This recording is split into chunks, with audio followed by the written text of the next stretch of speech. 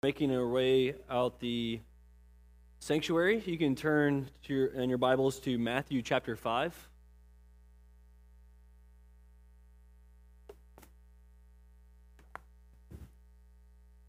I'm used to walking out at this moment. So if I do anything that is off, you just, you give me the signal, all right? You just let me know. Oh, okay. No, all right. It's already begun. All right. We'll be in Matthew chapter 5. I think if I'm not mistaken, we're supposed to be working through the Sermon on the Mount. We've taken some breaks here and there, right, going place to place, but we'll be in Matthew chapter 5, verses 10 through 12. We'll be finishing the Beatitudes tonight. And I'm going to read the text for us, and I'll pray, and then we'll dive in. Let's start in verse 1. Seeing the crowds, he went up on the mountain, and when he sat down, his disciples came to him. And he opened his mouth and taught them, saying, Blessed are the poor in spirit, for theirs is the kingdom of heaven. Blessed are those who mourn, for they shall be comforted. Blessed are the meek, for they shall inherit the earth. Blessed are those who hunger and thirst for righteousness, for they shall be satisfied. Blessed are the merciful, for they shall receive mercy. Blessed are the pure in heart, for they shall see God. Blessed are the peacemakers, for they shall be called sons of God. Blessed are those who are persecuted for righteousness' sake, for theirs is the kingdom of heaven. Blessed are you when others revile you and persecute you and utter all kinds of evil against you falsely on my account. Rejoice and be glad, for your reward is great in heaven. For so they persecuted the prophets who were before you. Amen. Let's pray one more time before we dive in. God, we come to you, for you are the blessed one. And we pray, Father, that you would bless us tonight. We are thankful, Father, for the gift of your word. For it has told us it is living and active. And we pray, Father, tonight that it would divide between soul and spirit, that it would bring us, Father, to conviction through the power of your Holy Spirit, and also, Lord, it would bring us to encouragement to place our faith once more in Jesus Christ, for he is good and he is worthy. Help us, Lord, to be obedient to your word so that we may count ourselves as blessed. We pray all these things in the matchless name of Jesus Christ. Amen. I'm going to open with a long quote. So bear with me. It's a long quote from a former pastor named John Piper. He gave this quote at a conference called Together for the Gospel in 2008. You can go on and listen to this talk. It's called "The Supremacy of Christ Creates Radical Sacrifice." I highly recommend it. I've listened to it maybe 50 times, maybe 30. I can't remember. The supremacy of Christ creates radical sacrifice. To my defense, I used to work outside, and so I would just listen to things over and over again on repeat. But I highly recommend to listen. It's a lengthy quote, so I pray that you track with me as I read it, as I think it will help us understand tonight's text in verses 10 through 12. He begins with this. He says, "My desire and prayer for you is that your life and ministry have a radical flavor. I say that for the glory of Christ. The world does not glorify Jesus as their supreme treasure because of our health, wealth, and prosperity. Those are the same treasures they live for. The fact that we use Jesus to get what they want makes it clear to them that they have the same treasure that we have the same treasure as they do. And it is not Jesus. They aren't impressed. He's just the ticket. And tickets are thrown away when the show begins. They don't need your ticket. They aren't impressed. I'm saying what I'm saying because I want them to be impressed, and they are not impressed with us. Prosperous, wealthy, safe, and doing what everyone else is doing. What the world is waiting to see, what might awaken a sense of Christ value, is something radical, something risky, some crazy sacrifice, some extraordinary love. something salty and bright. They may not like it when they see it. They may crucify it, but they will not be bored. Stephen's face shone like an angel. His wisdom was irresistible, so they killed him. But they did not yawn. They did not go to sleep. And in Acts 8, it makes it clear his death was not in vain. It's a lengthy quote. I'm going to keep reading. My desire and prayer for you is that your life and ministry have a radical flavor, the flavor of risk, sacrifice, love, simplicity, joy, freedom, and precarious adventure. And then he quotes a little book called Sacrifice. He says, where are the young men and women of this generation who will hold their lives cheap and faithful unto death, and who will lose their lives for Christ, flinging them away for love of him? Where are those who will live dangerously and be reckless in his service? Where are the men of prayer? Where are the men and women who count God's word of more importance to them than their daily food?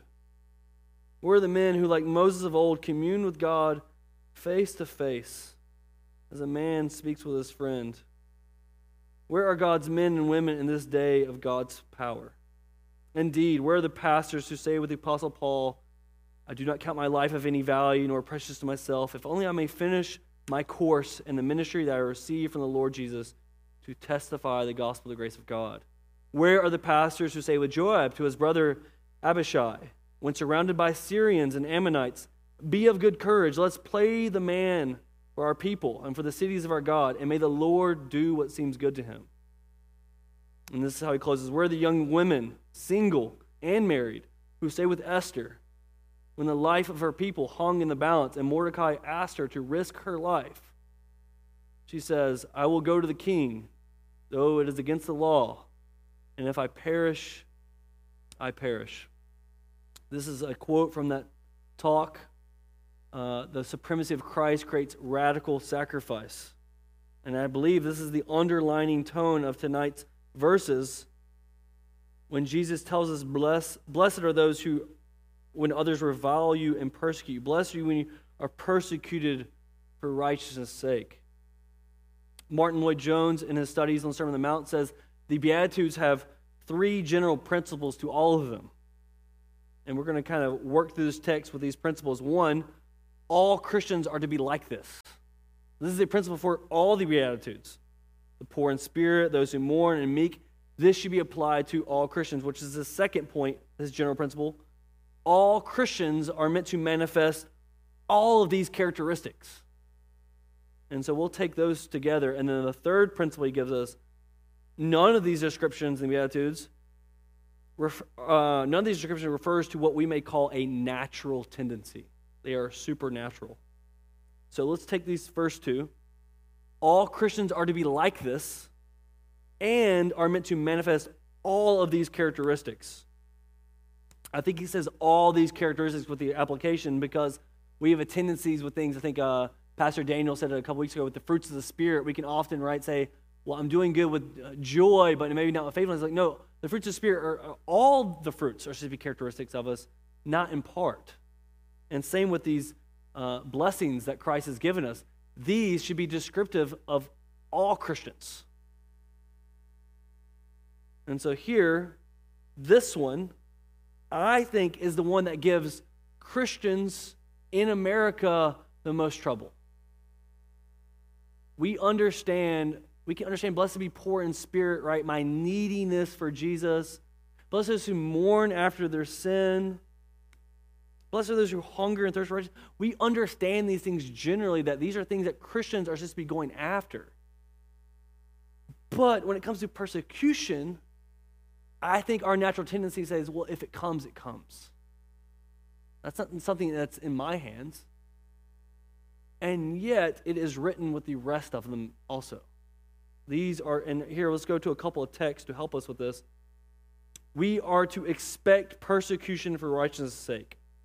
We are to be reviled and persecuted and have all kinds of evil uttered against us. Because Acts 14:22 says, strengthening the souls of the disciples, this is Paul, encouraging them to continue in the faith, and saying that through many tribulations we must enter the kingdom of God. We must. It will be through many tribulations that we enter the kingdom of God. John chapter 15, 18 through 20.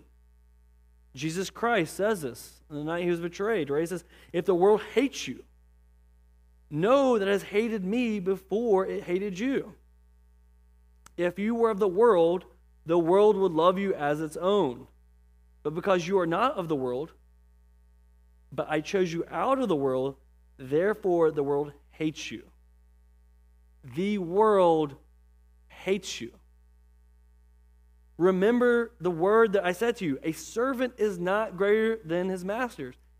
If they persecuted me, they will also persecute you. Did they persecute Jesus? Yes. Have you been united with Jesus? And if we're doing math here, the equal sign must be then what? We will be persecuted if we have been united with Jesus. And if you're anything like me, exception clauses keep coming up in my mind. But why? The scripture seems to be very clear. If they persecuted him, they will persecute you. You should expect persecution, hatred, and hateful speech against you. In fact, the Bible paints a picture that if a Christian does not experience this, they are odd. Something is off with them. And I believe scripture like Matthew chapter 5, 10 through 12 is given so if these things are not happening in our lives, we would examine our lives to see if we are truly being faithful to Jesus the way the Bible is calling us to. I think, and I understand what I'm saying, but this is a difficult passage. I think the Lord Jesus is challenging his disciples in this passage because Matthew especially is written to a Jewish audience, and they would have had a Jewish mind for a Messiah, a physical king who came to rule and to reign, to conquer Rome. So why? They can have peace and comfort. Blessed, blessed, blessed. That would have been good for his disciples to hear. Bless you, if you're persecuted, that would have been, huh? And I think if we were finding that, huh? What? We are aligning ourselves with what the disciples would have felt and thought when they heard these words as well. And yet that does not make them less true. We should expect persecution if we are being faithful to Jesus Christ. The third principle that Dr. Jones offers is that with these descriptions does not refer to what we call natural tendencies. They are supernatural, right? It's all the Beatitudes. This is in our natural state, in our flesh. We are not born poor in spirit. We're born rich in spirit. We have all that we need. We are not born mourning our sin. We are born rejoicing in our sin, happy and glad in it. In and of ourselves, we cannot do these things. We cannot endure persecutions in ourselves. We cannot remain faithful to persecutions in ourselves. But it's literally impossible because he says there in verse 11, blessed are you when others revile you and persecute you and utter all kinds of evil against you falsely on my account. If we are not in Christ Jesus, when we are having terrible things uttered against us, it's because of me. In my natural, I'm a jerk, and therefore people are uttering evil things against me. That's just natural, right? But falsely, on the account of Jesus Christ, can only happen supernaturally through a work of the Holy Spirit that helps us to bring us to repentance of our sin and unites us to Jesus Christ. It is impossible to experience these things on the account of Christ without Christ. This blessing is given only if we have been united with Jesus. Because in our natural state, we belong to the world. Isn't that what he says in John, right? We read earlier. The world would love you if you belong to it, but I've called you out of it. Why? And now they will hate you because you don't belong to the world anymore. But in our natural state, we belong to the world. We were born hating God. We have always hated God until what? He saved us. He snatched us out. And how did he do this? He did it through the hate of the world. When he is on the cross, why is he on the cross? Because the world hated him.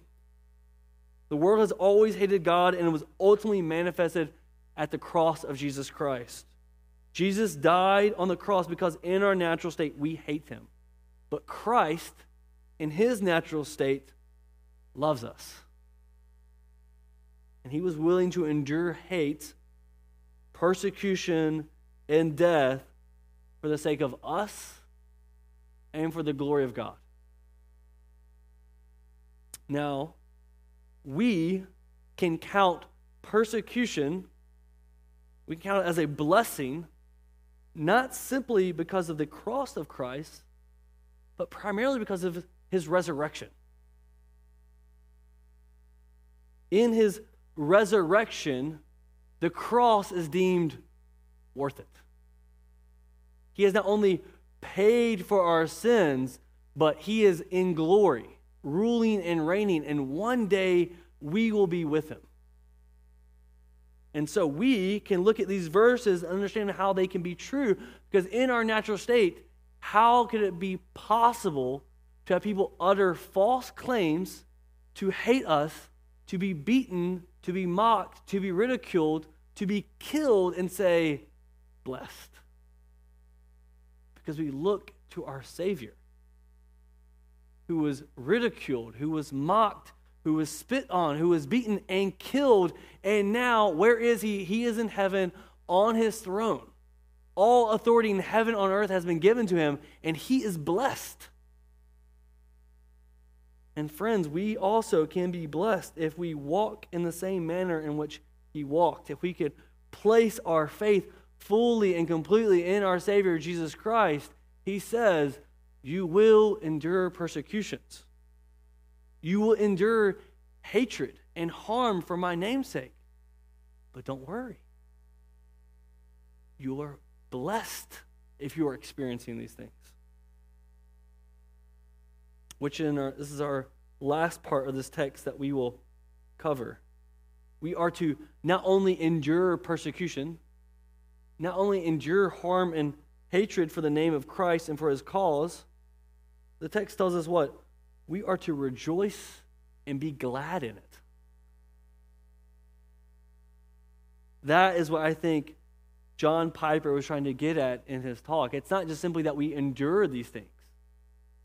People will experience terrible things in this world, and they are not united to Jesus. What makes Christians different is when the apostles preached the name of Christ, they were beaten, and when they were thrown out, they started dancing. They started singing for joy. That is salty. That is light to a world. And do our lives look like Jesus Christ, that he is not living for a kingdom here, but he is living for a kingdom that's there waiting for us? Our thoughts, our time, our energy, our comforts. When we lose things, when terrible things happen to us, do we grumble and complain? If we do, we're telling the world, my kingdom is here. But when we can grieve with hope, we show the world something they cannot make sense of. Obviously, we're not living to impress the world. So when he says, I want them to be impressed, what he means is we want to be the aroma of Christ to them. And if they're being saved, we are the aroma of life. But to those who are perishing, we are the aroma of death. We want to be strange to the world. But are we living a life that looks strange to our neighbors? to our coworkers. Why do they do the things they do? And when they're ridiculed, when they're mocked, when they're persecuted, they rejoice. They can have a smile on their face. That is strange. That is odd. Because we know something that they don't. We are blessed because of our Savior, Jesus Christ. We are to rejoice and be glad. That is something the world is waiting to see. I don't know who's teaching the next section, Salt and Light, but I think that's what it means. What does it mean to be salt and light? I think they flow together. How can we light in this world of darkness? When we endure suffering and can rejoice and be glad. That will stand out to our world. That is one of the many ways the world will look and say, I want that. I want what they have. And we can, with glad hearts, tell them, you can have it. It is free. Come and drink from the living water without price. And if you have the Holy Spirit in you, friends, it is something that we are all capable of doing. And we should set our gaze to Calvary like Jesus Christ. Take up your cross and follow him. Rejoice and be glad. For friends, we have a good reward waiting for us. Friends, we have a good reward waiting for us. And his name is Jesus. And we will spend eternity walking with him. And we will look back on our persecutions and say, worth it. It was worth it. And if I could go back, I would give up more for his name's sake. Let's pray to that end, that he would send us his Spirit, that we could walk the way he walked. Let's pray. Heavenly Father,